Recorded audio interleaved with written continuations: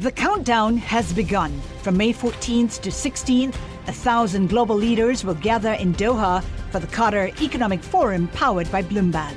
Join heads of state, influential ministers, and leading CEOs to make new connections, gain unique insights, and uncover valuable opportunities in one of the world's most rapidly rising regions. Request your invite for this exclusive event at QatarEconomicForum.com. On October 3rd, the Supreme Court will be hearing arguments about whether judges can throw out legislative maps for being so partisan they violate the Constitution. It's one of the most watched cases of the term. A 3-judge panel had ruled 2-1 that a Wisconsin map was designed to keep Republicans in control of the state legislature, even if they didn't win a majority of the votes. The Supreme Court has never struck down a legislative map for being too partisan. Josh Douglas joins us. He's a professor at the University of Kentucky Law School who teaches about this area of election law. Josh, tell us about the case.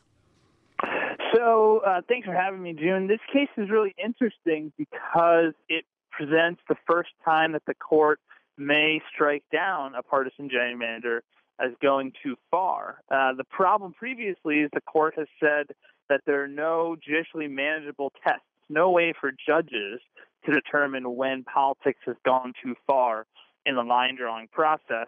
And this case presents an opportunity for the court to adopt a new test that would root out bad politics or politics going too far when legislatures draw the maps. And Josh, since the $64 question seems to be whether there are those judicially manageable standards, what is the test that the plaintiffs in this case are proposing? So they came up with a new standard called the efficiency gap, which the lower court that struck down the map adopted in part, or at least adopted the efficiency gap as part of their test. And what the efficiency gap looks at is the number of wasted votes for each political party, defined as a vote that didn't help elect someone. So a wasted vote would be any amount above 50% that the winning candidate received, because they didn't need any more than the 50% plus one. As well as any votes for the losing candidate. And what a map that is symmetrical, that doesn't skew towards one political party or the other, would do is have about roughly equal amount of wasted votes. And what the plaintiffs propose is if that map is an outlier, if the number of wasted votes for one party is so much higher than for another party, then that's highly suggestive that politics was what was driving the map and not normal line drawing and lawful line drawing criteria. Josh, the gerrymandering issue has split the Supreme Court in the past. Is it likely, even with this addition here, is it likely to be a very close decision with perhaps Justice Kennedy, the decisive vote? I think Justice Kennedy is the absolute key here. In a 2004 case out of Pennsylvania, the court split kind of 4-1-4. So 4 justices, the traditional conservatives, wrote that there are no tests out there, that judges can't decide whether politics has gone too far. There's no judicially manageable standards. The 4 other justices, so-called liberals, each came up with their own test and said, here's one way we can test for unlawful partisan gerrymandering. Justice Kennedy in the middle said, well, I don't like any of the tests that the plaintiffs in that case or the liberal justices are proposing, but I also don't want to close the door to a test ever emerging. And so in this sort of strange concurring opinion he wrote, he said, I disagree with the 4 conservatives that there's never a test, but I disagree with the 4 liberals that any of those tests are good. And so he actually invited plaintiffs and scholars to try to come up with a new test for partisan gerrymandering. And so the million-dollar question in this case is, does this efficiency gap test satisfy what Justice Kennedy was looking for?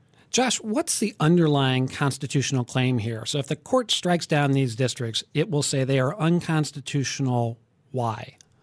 Well, they violate equal protection. So the basic harm here, it's either equal protection or the First Amendment, I should say. The basic harm is that the legislature is drawing lines in an effort to dilute the strength of the political minority, and so as to entrench themselves in power, such that if political winds shift and they are no longer supported by a majority of the state's voters, they can still retain the majority in the legislature. And so the constitutional harm here is that dilution of someone's power of voting based on their politics.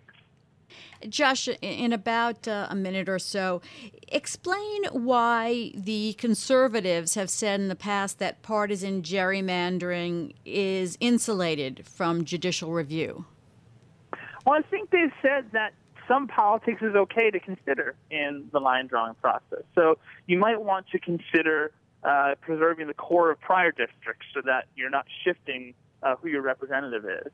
You might want to consider allowing incumbents to protect their districts or to not draw a district with two incumbents so that they'd have to run against each other. And there's some goodwill that comes from having stability in the legislature, and a new map should undo that stability. And the problem for the conservatives was, how do you tell when good politics has driven it as opposed to bad politics? And the conservative justices, particularly Justice Scalia, who wrote that plurality opinion in that 2004 case, likes clear rules. And he couldn't find any clear rules to separate the good politics from the bad.